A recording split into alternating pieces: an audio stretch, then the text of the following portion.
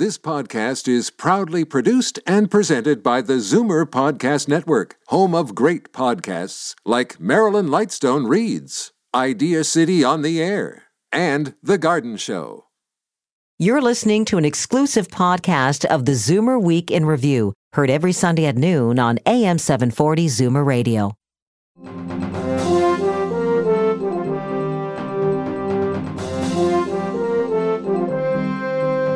Good afternoon and welcome to the Zoomer Week in Review, all things Zoomer worldwide. I'm Libby Is. I had to try to understand, what's happened to politics and leadership and government in ways that I think are not entirely positive, but need to be discussed. 25 years ago, he became the province's first NDP premier.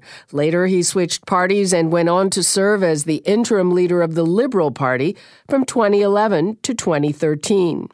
Now, after a lifetime in politics, and just in time for the fall election, Bob Rae's new book asks the question, what happened to politics? That's coming up later. Plus, the markets have recovered from that drastic drop at the beginning of the week. But is it a wake-up call for Zoomers looking to protect their retirement portfolios? I'll check in with Jamie Golombek, Managing Director of Tax and Estate Planning with CIBC. But first, here are your Zoomer headlines from around the world. Some major developments on the path to legalizing assisted dying. A new Forum research poll finds 77% of the population believes in doctor-assisted death for people who are terminally ill and requesting to die. That number is up 10% from a similar poll just 4 years ago. The results come the same week that the Canadian Medical Association released an internal survey that found 63% of its members would not provide medical aid in dying to a patient who requested it. People around the world are living longer, even in some of the poorest countries, but they're also spending more years burdened by illness and disability. An analysis of data from 188 countries found that life expectancy for both sexes increased from just over 65 years in 1990 to 71.5 years in 2013. Healthy life expectancy also went up, but not as much, gaining more than 5 years to an average of 62 years, which means most people will experience nearly a decade of poor health. Japan had the highest healthy life expectancy, 73.4 years, and Lesotho had the lowest at 42 years. Canada came in at number 10. And here's a longevity milestone for a different kind of Zoomer. Corduroy, a 26-year-old cat from Oregon, has been named the oldest living cat by Guinness World Records. His owner, Ashley Reed Okura, has had him since he was a kitten and she was 7. Okura told a local paper that Corduroy is still active and in good health except for some kidney problems, and he still hunts on the family's 160-acre property. One of the last 2 survivors of the original Great Escape has died at the age of 101. Australian pilot Paul Royal was one of the 76 airmen who took part in the legendary World War II prison break from the Nazi Stalag Luft 3 camp in occupied Poland. Their dramatic escape was celebrated in the 1963 film starring Steve McQueen. Mr. Royal died in hospital in his hometown of Perth following surgery on a hip fracture that he suffered in a fall. Royal's death leaves only one survivor of the Great Escape, 94-year-old Brit Dick Churchill, a former squadron leader. I'm Libby Is, and those are your Zoomer headlines from around the world. The week started with a dizzying tailspin on the markets. The Dow Jones Industrial Average had an historic 1,000-point drop at the open, came back, fell again, rose up, and then fell in the last hour for a 588-point loss on the day. And by the end of the week here in Toronto, the S&P/TSX index finished up 98 points on Friday, its 4th consecutive rise after a 6-day slide in which Canada's main market lost more than 1,200 points. This extreme yo-yoing is scaring investors, especially Zoomers with a limited time horizon. Should you retool your portfolio for this extreme volatility? I sat down with Jamie Golombek, Managing Director of Tax and Estate Planning with CIBC. It's been exciting, that's for sure. I think the most important message that we're trying to get across to people is don't panic. In other words, if you've had a properly balanced portfolio, appropriate for your age, your goals, then there's really no need to do anything drastic at this point. You need to stay the course and be calm. Okay, well, let's focus on the age, because it's one thing to give that advice to people who are younger, who have a very long time horizon. Right. But what about Zoomers? I mean, some people are even going to have to start cashing out their savings. Absolutely. And the key then is hopefully you've got the right long-term approach for the money that you need for the rest of your life. In other words, you're sitting down, maybe you've got a financial advisor, maybe you're doing it yourself. But the key is that over the long term, markets have rebounded. Things have come back. So I think one of the worst things you could do is sort of panic and say, sell it all now. Because if you're selling it all at a loss, then chances are you're moving into something, let's say, very safe, like a GIC or cash. Rates of return on those are so low. And you may not even beat inflation, especially after taxes.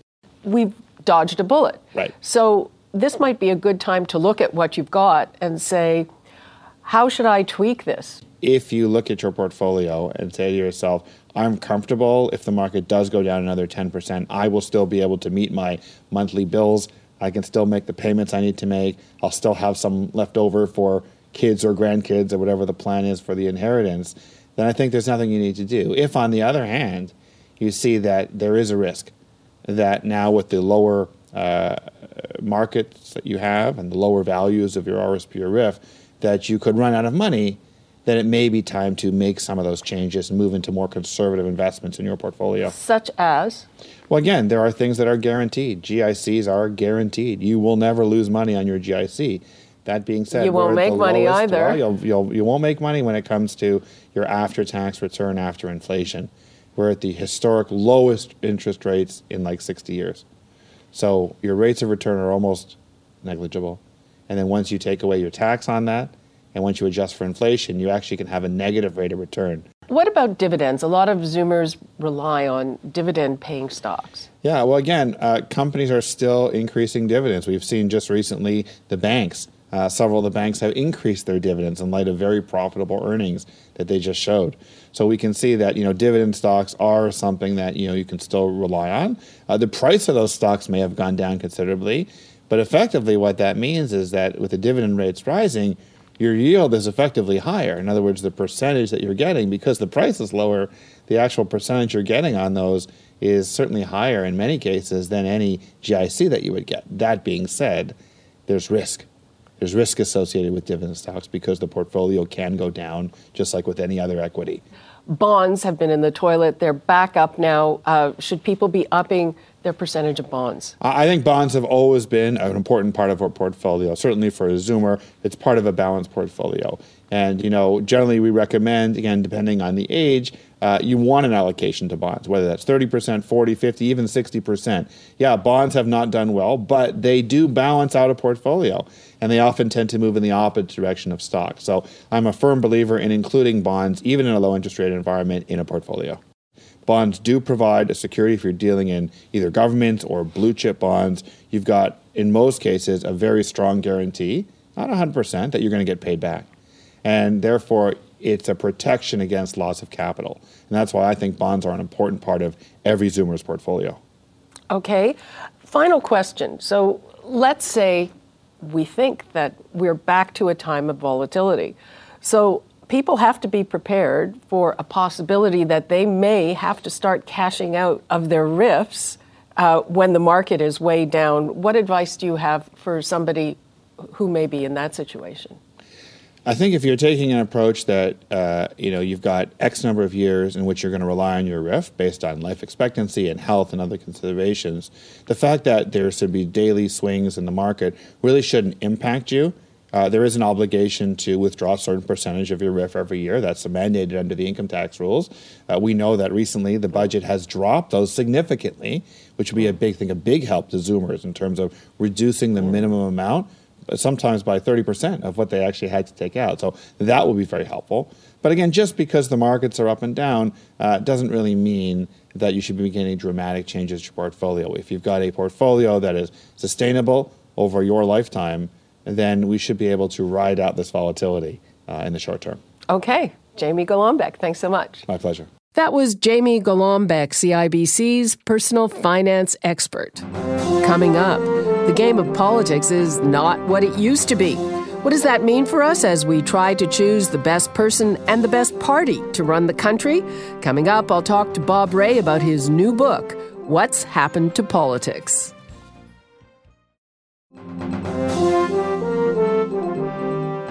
He says it's not a memoir or a nostalgic look at the good old days. Bob Ray's new book examines how our political system has changed in recent decades, with spin replacing policy and messaging replacing discourse. What does that mean for us in the midst of this lengthy election campaign? Bob dropped by our Liberty Village studios to talk about what's happened to politics. Well, I think the book really tells a couple of stories. One is the economy has come apart in ways that I think are really important to understand. That there was a time, albeit not a forever moment, obviously, but there was a time after the Second World War when the growing economy produced better results for most people. And I think we're now in a very different time. We're in a time when the economy has, in a sense, come apart, when some people are doing incredibly well and have done incredibly well. Others just have not been able to take advantage. Women are not doing as well as men. People are working two jobs. They even have a name now for the precarious economy, for the people who are living, week to week. And it's, I think, created a frustration particularly among younger people, that's led to not to action, not so much to positive engagement, but has led to a lot of disaffection. And apathy. And apathy, yeah. So how does that change everything in terms of who is engaged with the political process and who controls it?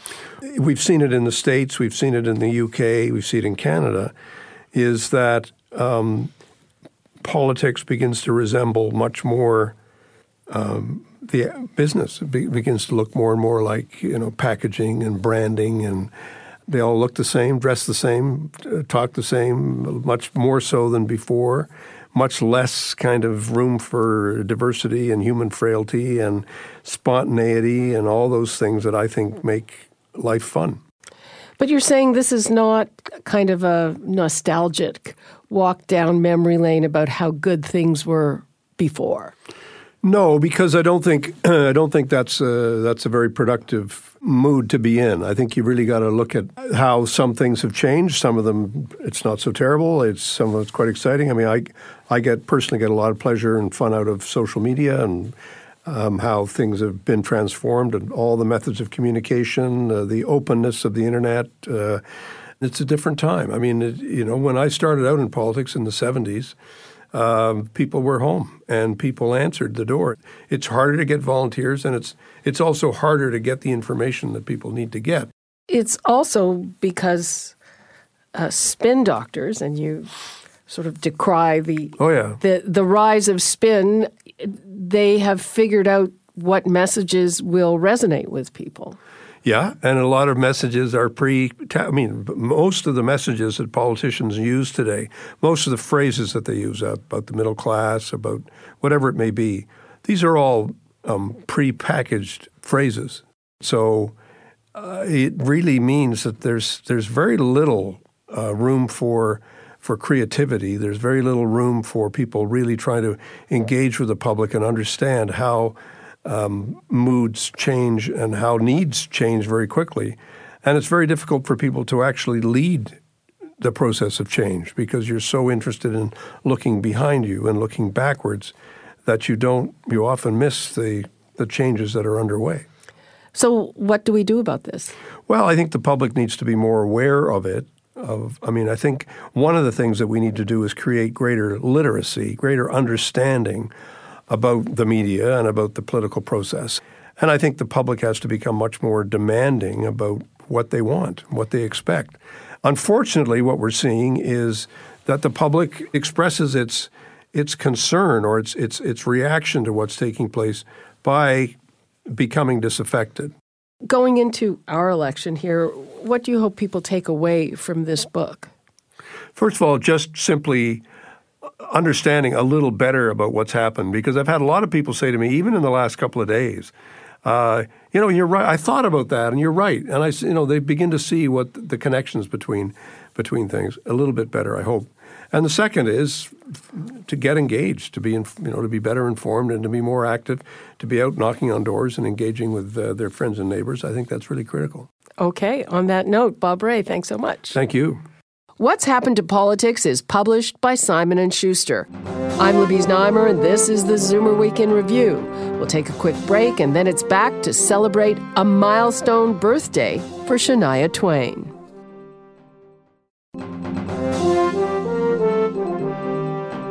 Welcome back to the Zoomer Week in Review, all things Zoomer worldwide. It's time for your International Arts Datebook, tips for those of you who are jetting around the world. Here's Jane Brown. In New York City, the story of an Elvis impersonator who loses his spot at a Florida bar to a drag show is impressing the critics. The legend of Georgia McBride is at the Lucille Lortel Theater. In Chicago, there's still time to see a much-talked-about exhibition.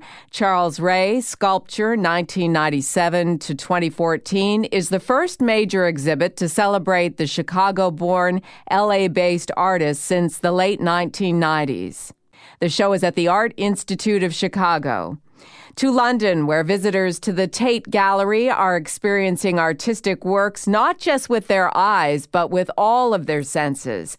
A master chocolatier, a scent expert, and an audio specialist have been brought in to change the way people interact with paintings. The exhibit is called Tate Sensorium. And in Paris, this is the final weekend for a popular exhibit called Napoleon and Paris. It tries to illustrate the complex relationship that existed between Napoleon Bonaparte and France's capital. It's at the Carnavalet Museum. I'm Jane Brown, and that's the International Arts Datebook. This week, Canada's own Shania Twain celebrated her 50th birthday. Born Eileen Regina Edwards on August 28, 1965, Twain has had an incredible life that has taken her from being a small-town Ontario girl to one of the most successful musical artists of all time. Her childhood in Timmins, Ontario was very difficult. Her parents earned little money and food was often scarce. When she was just 8 years old, she began singing in local bars to help earn money for the family. She continued singing all the way through high school and into her 20s as she supported her younger siblings. Then, in the early 90s, it all came together for Twain as she was signed to Mercury Records. Her first album brought her attention from inside the industry, but it was her second album, The Woman in Me, that brought her widespread fame. It sold 20 million copies worldwide and earned Shania her first Grammy. Her third album was even bigger. Come On Over became the best-selling country music album of all time and the best-selling album from a female artist of all time. Both of those achievements are due to the album's monster hits. Songs like From This Moment On, That Don't Impress Me Much, Man, I Feel Like a Woman, and this one, You're Still the One. You're still the one I run to, the one that I belong to. You're still the one I want for life. That was Shania Twain with You're Still the One. Shania celebrated her 50th birthday this week. And that brings us to the end of this week's edition of the Zoomer Week in Review. A program note before we go. Starting Monday, Zoomer Radio will be simulcast on 96.7 FM in Toronto, which means listeners will be guaranteed a clear signal in the city. Of course, you'll still find it here on AM 740. I'm Libby Is. Thanks for joining me today. Be sure to come back next week to stay up to date with all things Zoomer worldwide. You've been listening to the Zoomer Week in Review, produced by MZ Media Limited. Executive producer Moses Snyder. Produced by Paul Thomas. Program director John Van Driel. This has been an exclusive podcast of the Zoomer Week in Review, heard every Sunday at noon on AM 740 Zoomer Radio. This podcast is proudly produced and presented by the Zoomer Podcast Network, home of great podcasts like Marilyn Lightstone Reads, Idea City on the Air, and The Garden Show.